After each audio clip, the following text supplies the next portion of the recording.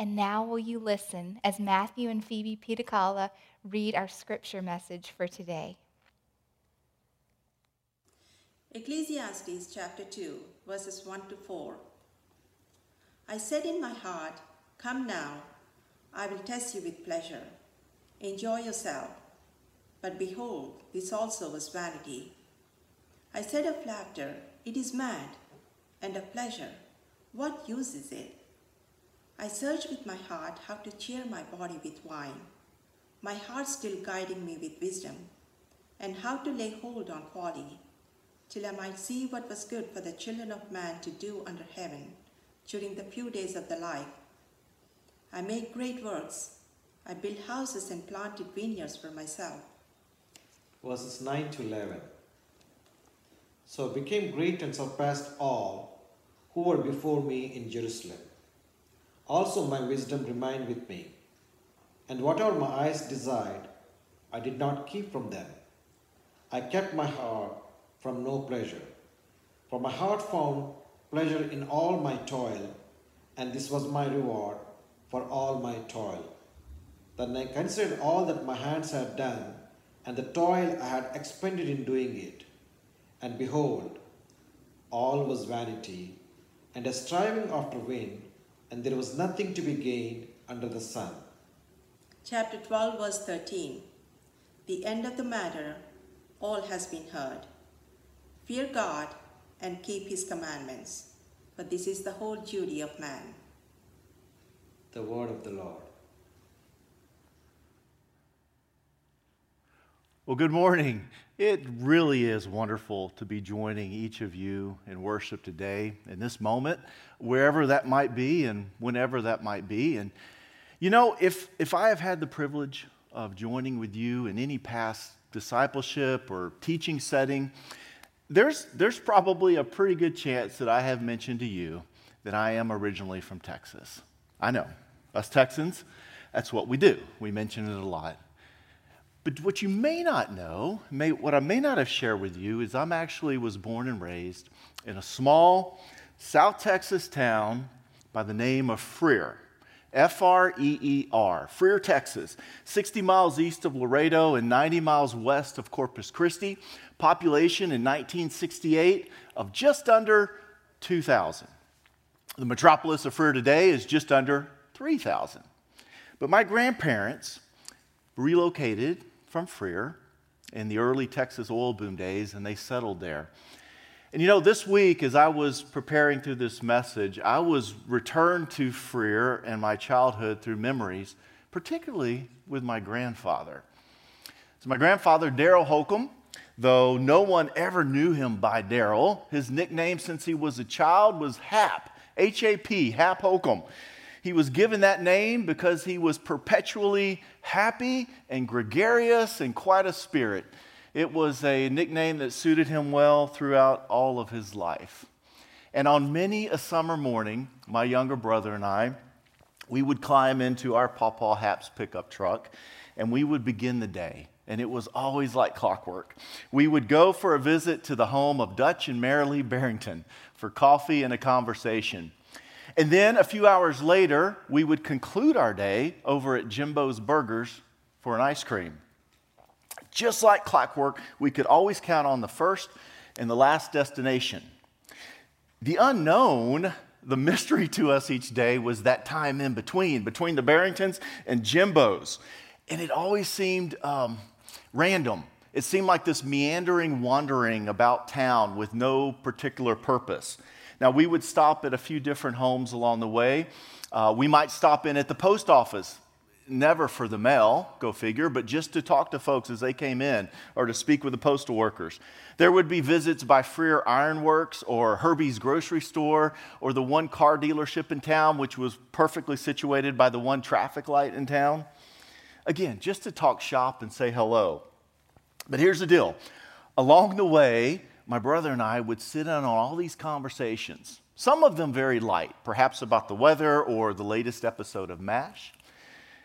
Also conversations, though, that were very deep regarding personal struggles, family situations, health concerns, life, and often on death. we received valuable lessons and much practical advice. I mean, like how to brand cattle or catch a rattlesnake. Memories, good ones, painful ones, were often shared in these various encounters. And for a 6-year-old, a 7-year-old, an 8-year-old, without any real understanding of the greater context, of the bigger picture of what was happening in each of these conversations, this was often confusing and complicated. Now, I grew older. I would say matured quite a bit in this overall perspective. And I came to realize how this time had allowed my grandfather and those around him to pass on these bite-sized nuggets of a lifetime of wisdom. He had exposed us intentionally to many of the realities of life and offered us the wonderful privilege of experiencing them in his presence. And certainly, it always came with the guarantee of ending on a high note: ice cream. Well, this morning, we arrive at the book of Ecclesiastes within our one-story Walk Through the Bible year, the series that we're currently teaching on. And if you're not familiar with this unique and some will say peculiar book of the Bible, I would like to suggest that Ecclesiastes and a journey through Ecclesiastes is not that much different than wandering around Freer, Texas with my grandfather. See, Ecclesiastes starts with this very basic, straightforward introduction, and it ends with this wonderful treat. But wow, the in-between. The in-between in Ecclesiastes will meander through the reflections and through the experiences of one man's lifetime of wisdom. It will appear to stray off course occasionally, and it will prompt many questions, complications, complexities that aren't resolved without a larger, often more mature perspective and understanding of the greater context of God's whole word. Now, there are some pleasant stops along the way, some lighter conversation, but mostly the conversations in Ecclesiastes are deep. They're about the realities of injustice, of life itself, and often about death. See, Ecclesiastes is brutally honest, and since all of us in our human nature, we tend to gravitate to the more feel-good passages of Scripture, we often quickly pass over this wonderfully inspired perspective of hope and just good news, a good treat. And in fact, a lot of commentators will say what I read was that today Ecclesiastes is thought to be the least taught book of the Bible of the modern church. And that's really a shame, because at the end of the day, the word of Ecclesiastes is truly intended to make believers think and prayerfully make thinkers believe. And so the good news today is that we're not going to pass over Ecclesiastes. And I'm certain that if you and I will have a commitment to hang on for that treat at the end, we will all grow in our loving and our learning and our living out of God's word. So if we got that commitment, let's go. Let's dig in. Let's begin with a brief overview of Ecclesiastes. Ecclesiastes, first and foremost, are the words recorded of King Solomon. Now, we've visited with King Solomon here several times now within our one story. We began back in 1 Kings, and then in recent weeks with the books of wisdom. Now, there's Song of Solomon. It's a book about intimacy, romance, and love. And it was written by the young Solomon, who was full of zeal for God and passion for life. And by the way, Song of Solomon, next week, Pastor Brian, thankfully, is going to help us carefully navigate the Song of Solomon. Then we get to the book of Proverbs. Solomon has matured. It's at the height of his literary output, his middle-aged years, before he begins to turn his heart, divide his heart, in favor of the pursuit of worldly favor and fortune. And now, with at least a partial return to the faith of his youth, Solomon in his final years, an elderly, aged Solomon, under the influence of God's divine authorship, will contribute this book of Ecclesiastes. So hopefully that's perspective on when Solomon is writing this. And what a fascinating book it is. The book of Ecclesiastes is a book of philosophy. It's the Bible's book of philosophy. It asks the question that most of the rest of the Bible answers. Does life have meaning? Where do I find satisfaction in this world? What is my purpose? You may or may not be like me, but philosophy has never been a favorite subject area of mine, a favorite study.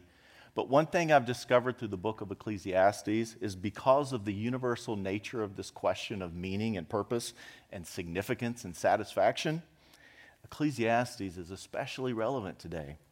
See, not only does it stand up against the great philosophers of history, Plato, Aristotle, Socrates, Descartes, but it opens our eyes and it guards our hearts from the prominent worldviews that we face today: secularism, materialism, hedonism. In short, it is the biblical philosophy countering the world's quest to find complete and lasting meaning in anything and everything other than God. Solomon's words, philosophical look at life and death.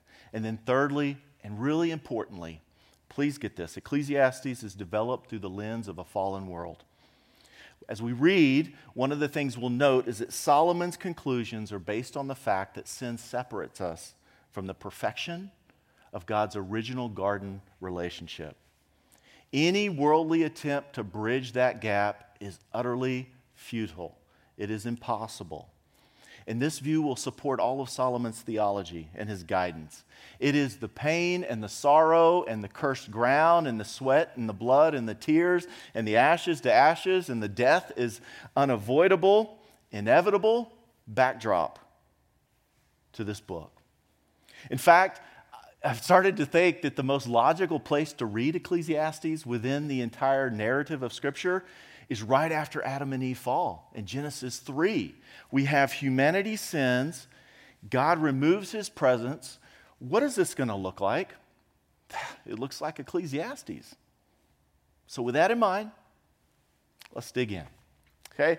Ecclesiastes chapter 1, verse 1, if you have your Bible, Ecclesiastes, the books of wisdom, right after the Psalms and Proverbs, middle of your book, take a right just a bit. Verse 1, the words of the preacher, the son of David, king in Jerusalem. Now, not only do we get the authorship proposal here of Solomon, but even more importantly, this is an emphasis on Solomon as preacher, or as some of your translations might say, teacher. This is key because the word here in Hebrew is koheleth, and that means the one who assembles a congregation, or the one who speaks before an assembly. And it's important because what we're given here is a picture that we have King Solomon, who is still king, but he is symbolically taking off his crown and he is sitting it aside. He's removing the crown for this moment of instruction because he wants to instruct us, not rule over us. He's not demanding an audience because he's the monarch, but he's standing before us and before his assembly to plead that the wisdom he is going to impart, they will grasp and they will apply. And so what is this wisdom? This is who's here, our speaker. So preacher Solomon will speak. Vanity of vanities, says the preacher. Vanity of vanities, all is vanities, is vanity.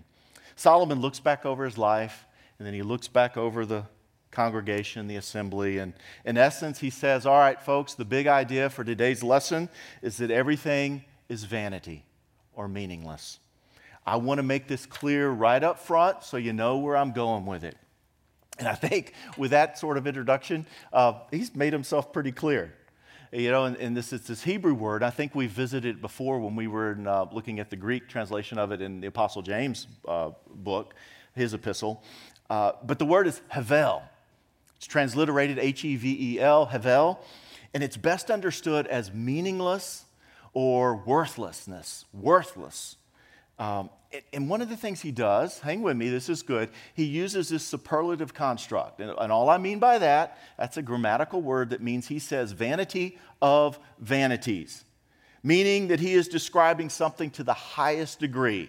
And you've possibly seen this before. We think about the tabernacle or the temple, and often it's spoken to as the Holy of Holies, the innermost part of it. It is the most holy place. Solomon says, not only am I telling you that everything is meaningless, it is the most meaningless to the highest degree.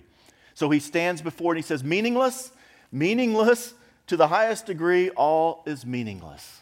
Again, wow, what a way to grab an audience. And I have to imagine that anyone who heard those words, just as you and I might when we read them, our first response is, really? All things, Solomon? Everything? Our work? Meaningless. Our friendships? Vanity. Our recreation? Worthless. Our wealth and possessions? Havel. When I say all, I mean all. The words of Solomon. All right. We are 2 verses in. And if we stopped right there, we would think that Solomon was either deeply depressed or highly delusional. It's almost like I read it and I want to say, okay, Preacher Solomon, it's going to be okay.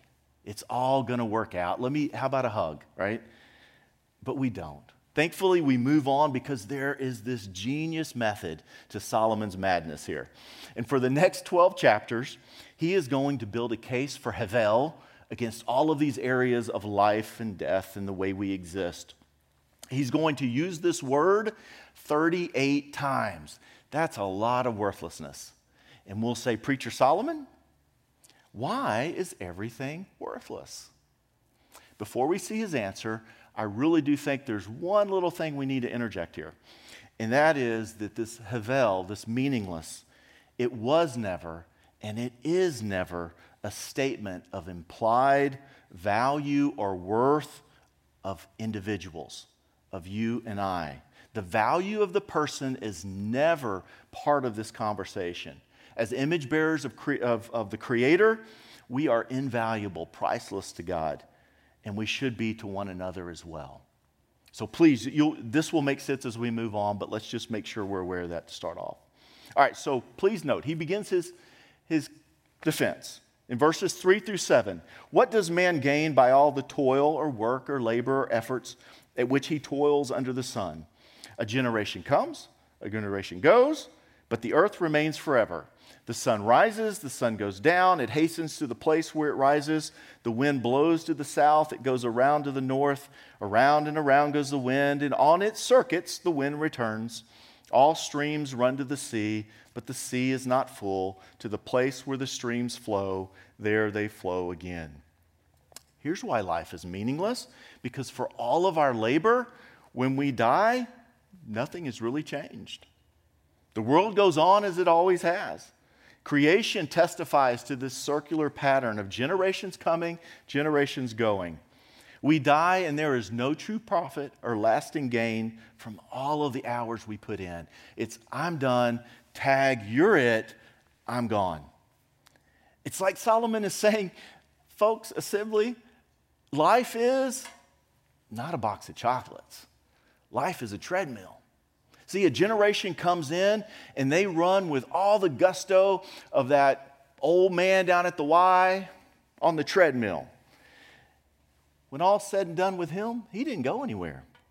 He's sweaty, he's smelly, his heart rate's up a little bit, but he didn't go anywhere. And that's similar to creation's daily routine. The sun goes up and down, the winds go around, the streams, the rivers continue to the sea, but they never fill up the ocean. And not just our vocations and our careers that we continue on these treadmills, but really he means all efforts in life. Think about our life. I mean, I did laundry last night. Guess what? Next Saturday night, yeah, clothes are dirty. I mowed check that. Christy mowed yesterday. My wife mowed yesterday. Just like we mowed the week before and the week before. This afternoon, we'll pay bills. Lord willing, next month, same thing happens over and over and over. It's like the river to the sea, day after day after day after day. This is Solomon's point. And I should say this too. Before you turn to your spouse and say, look, honey, I know the grass needs mowing, but it seems like the Bible says it's really not worth it. Here we need to note there are 3 critical, the most important words. If Havel is the theme word of this book, these are the most important words. They are the words to interpreting the entire book of Ecclesiastes. If we look at verse 3 again, basically, what do we gain from all of our work in which we work? He could have put a period there. That would make sense. What do we gain from all the work that we work? But he doesn't. He qualifies it. Solomon says, from all of the work that we work under the sun. Under the sun will be used 30 times throughout the rest of this book. And it does not mean for all of the work that is done in the fields or all of the work that has done outside. It does not mean that if you are someone who works on the roads or you are a lifeguard at the beach, that that's the work he's talking about. See, that assembled congregation, and Solomon would have known very clearly that when he qualified this as under the sun, it was the way of distinguishing between that which is of the world, under the sun, absent God's presence, versus that which is heavenly, beyond the sun, inclusive of God's presence. And this is really critical. Please don't miss this.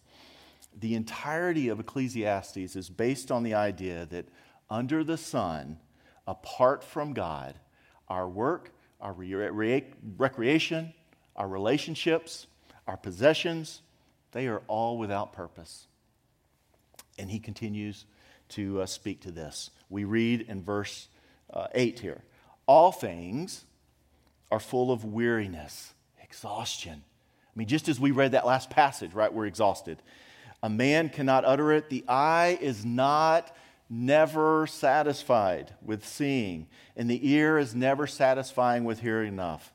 It's exhausting. The pursuit of genuine satisfaction under the sun, it begins Monday morning with the alarm clock, right? We hop on the treadmill, we shower, we get dressed, we go by Starbucks, we go to work, we go to lunch, we go back to work, we think about going to the gym, probably not tonight, we go home for dinner, we have TV, whatever it is, we go to bed. And if that doesn't exactly describe your typical non-shelter-in-place day, I'm sure you find similar patterns in your own schedules. And then guess what? Tuesday morning, wake up and repeat. We truly are much like the movie Groundhog Day than we really like to admit, aren't we? We chase this greater and greater satisfaction under the sun with more and more treadmill, only to find less and less satisfaction and more exhaustion. It fails to satisfy what we truly crave. That's what Solomon is imparting. But we can't stop craving. It's this cycle of insanity. Further, he goes on. This is beautiful. What has been is what will be, and what has been done is what will be done. There is nothing new under the sun. Is there a thing for which can be said, see, this is new? It has been already in the ages before us. Again, a philosophical twist to Solomon's words here. It's a very thought-provoking question, right? An observation. Of course there are new things, right? For us, many of us, there may be too many new things each day. But Solomon's making this profound argument that we like to deceive ourselves by adding the latest trinkets or gadgets or personal achievements and accomplishments to our lives as an attempt to enhance our satisfaction, our purpose, our meaning. But the reality is, he says that's how it's always been. Now, these trinkets and gadgets and accomplishments may have more color in them. They may have more bling to them. We may do something differently or faster than past generations. But there is nothing new about our use of shiny objects and personal accomplishments to try and create purpose and meaning in our life. It's that pursuit, those desires, the basic mechanics of how the world and its people are motivated under the sun. That's not new. And I think, surely, as I think about it, you probably have seen this play out in your own life. I know I have. A new job, clothes, a new car, whatever it is, it brings this weird excitement to your life, right? It changes things. I mean, and have you ever thought about how odd that is? How odd it is that a thing or an achievement can actually make you feel better. It has an emotional effect on you, almost like it validates existence or affirms identity.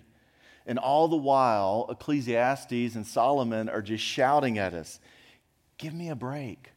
Nothing has changed. You just have more stuff.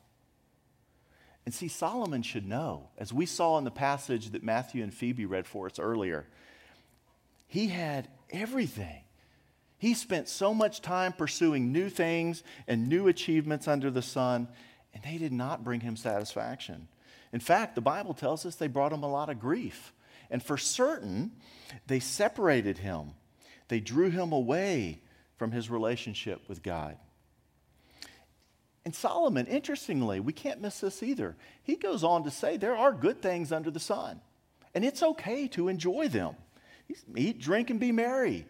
Enjoy the time with friends. The blessings, the things, the recreation, the leisure, enjoy them for what they are. Don't count on them to fully satisfy us or provide lasting purpose. He's been there, done that more than any of us can ever imagine with wealth and possessions and accolades. And yet he's here to testify before the assembly that it was ultimately unsatisfying Hevel. You know, maybe you're sitting there and you're thinking, that makes sense, but really it makes sense for other people and not me. See, I'm going to do such a great job in business. I'm going to do such a great job raising my family and in the community that my accomplishments will change the world. And my name will be known forever, never forgotten of bringing something new to this world that we live. All right, hold that thought.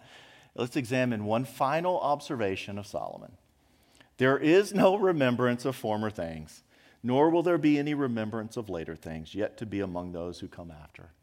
In other words, to those of us who think we will be remembered for our stuff or our accomplishments for centuries to come, Solomon says, no.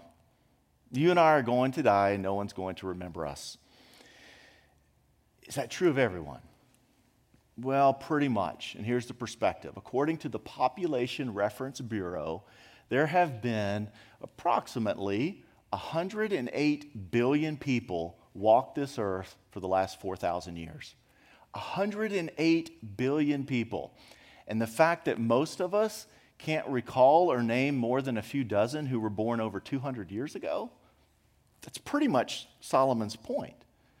And in fact, sitting right there where you are, if you're with some others, if you're with your family, or if you're just sitting there with yourself this morning, I want you to do something for me. I want you to name your great-great-grandparents. You had 16 of them. 8 great-great-grandfathers and 8 great-great-grandmothers. You had 16 of them. And that's not the chart right now. That's great. Thank you. I want you to name them. How many? It's just 4 generations ago. There were some wonderful people. They did some great stuff. They're very kind. They did wonderful things raising their family. They eventually met, and here you are.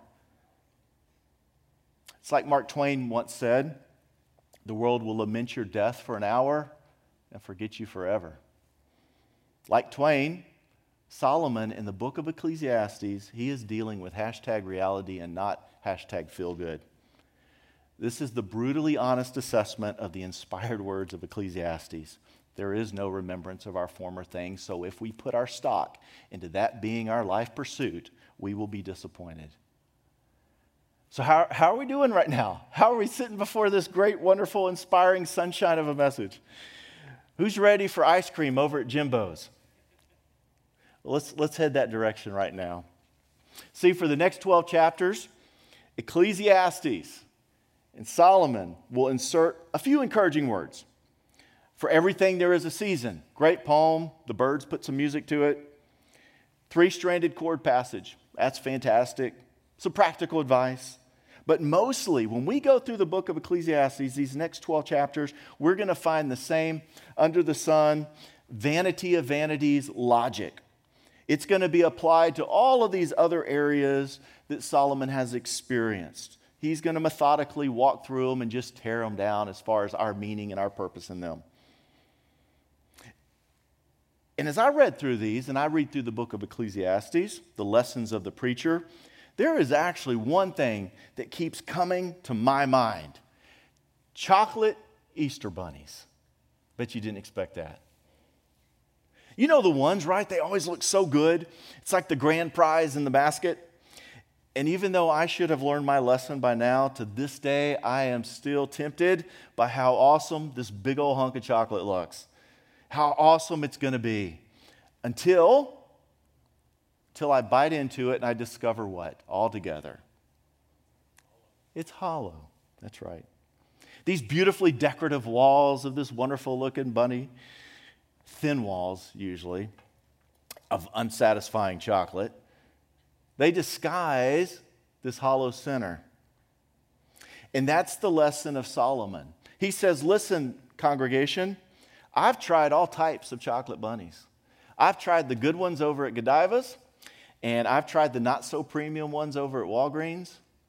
I've tried biting off the ear first, and I've tried biting elsewhere on that rabbit.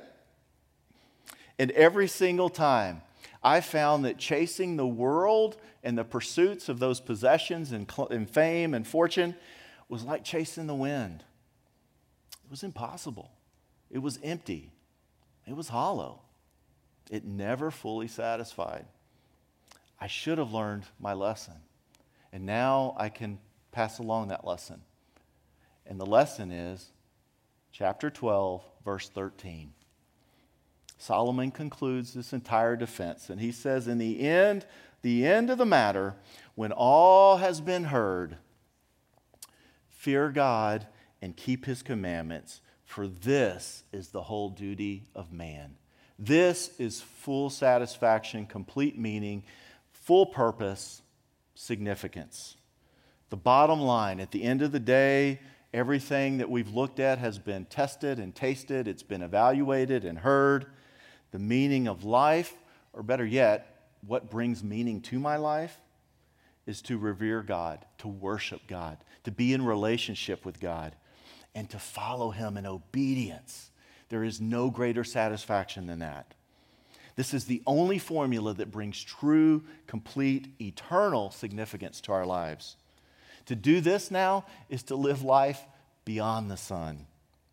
Meaningful, satisfying. And really, this is the same conclusion, isn't it, that we saw in Job, in some of the Psalms, we saw in Proverbs. Fear God, walk according to his will for our lives. That's the path to wisdom and purpose. And here's the thing. When we compare ourselves to the congregation that day before Solomon, we are at such an advantage. And here's why we have it better than those folks in that assembly. See, we live on the empty tomb side of Jesus and the cross. That means the message of Ecclesiastes 12, verse 13, it is amplified in us and through us. Where life under the sun is always meaningless, life beyond the sun, or in and through the sun, S-O-N, is always meaningful. Under the sun, nothing matters. Beyond the sun, every single thing, every single day matters. Under the sun, we exist on the treadmill. Beyond the sun, we live out the most awesome promise of John 10:10. I, Jesus, came that you might have life and you might have it abundantly. Jesus has come that we can have life to the greatest extent of our created purpose. It is because he came, because he lived, because he died, he was buried, and he rose again, and because he lives today, that life is worth the living. It always comes back to the empty tomb for the great, great hope that we have.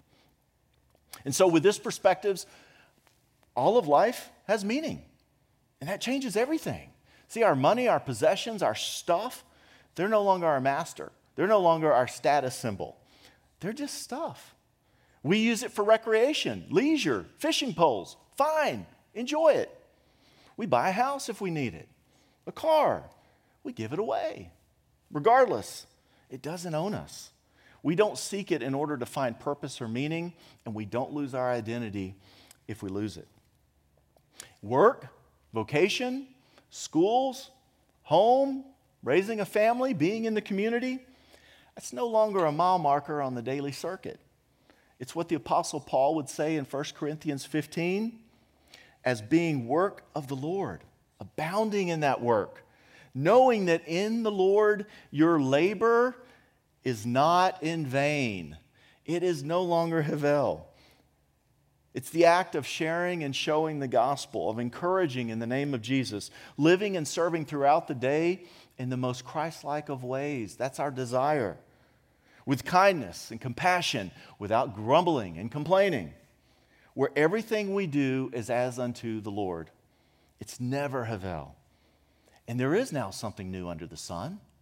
We would see in Scripture that we are a new creation in Christ.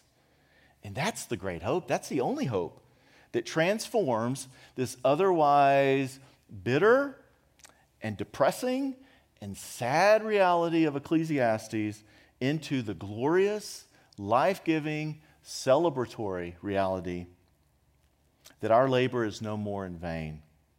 That's the fear and worship and reverence of God and the obedience to follow and be in relation with Him. See, in the application today, the conclusion as we wrap up, it's as straightforward as the book of Ecclesiastes itself. If you are someone who is not yet a follower of Jesus, you should know that what happened on that cross gives you access to the most meaningful and purpose-filled life imaginable. It's a life that far exceeds all the world's promises and the same old trinkets and pleasures. And we'd love to have you contact us. You can use the Hey, I'm Here card online if you'd like us to conversation or information. Please do that. Please consider that. Please consider life beyond the sun. And if you are a follower of Jesus, the application is this. The response to Ecclesiastes is to honestly confront and evaluate where it is that we are finding purpose and meaning. Is it in our relationship with the Lord, or is it on the world's treadmill? Have we invited God into all aspects of our life that we might experience the John 10:10 abundancy of life, of joy-filled life, as He's promised? Are you and I living life beyond the sun? Ecclesiastes, sobering, challenging, convicting, yes, yes, and yes. Life-giving, liberating, rewarding, absolutely. Would you pray with me? Our Heavenly Father, we just are so grateful that you have provided the whole counsel of your word. We're grateful that you have inspired, preserved, that you have revealed yourself, Lord, through this book this morning of Ecclesiastes, Lord. We pray that it is our desire to find significance and meaning and purpose in you alone. Lord, we pray that your joy, your comfort, your peace, and confidence in you, Lord, that it would shine through us every day to the world around us, that it would be contagious in a world that is often immune to seeking you. And Lord, above all this, may we prayerfully, expectantly, anxiously wake each new morning to live life beyond the sun. Lord, we pray this all in your name. Amen.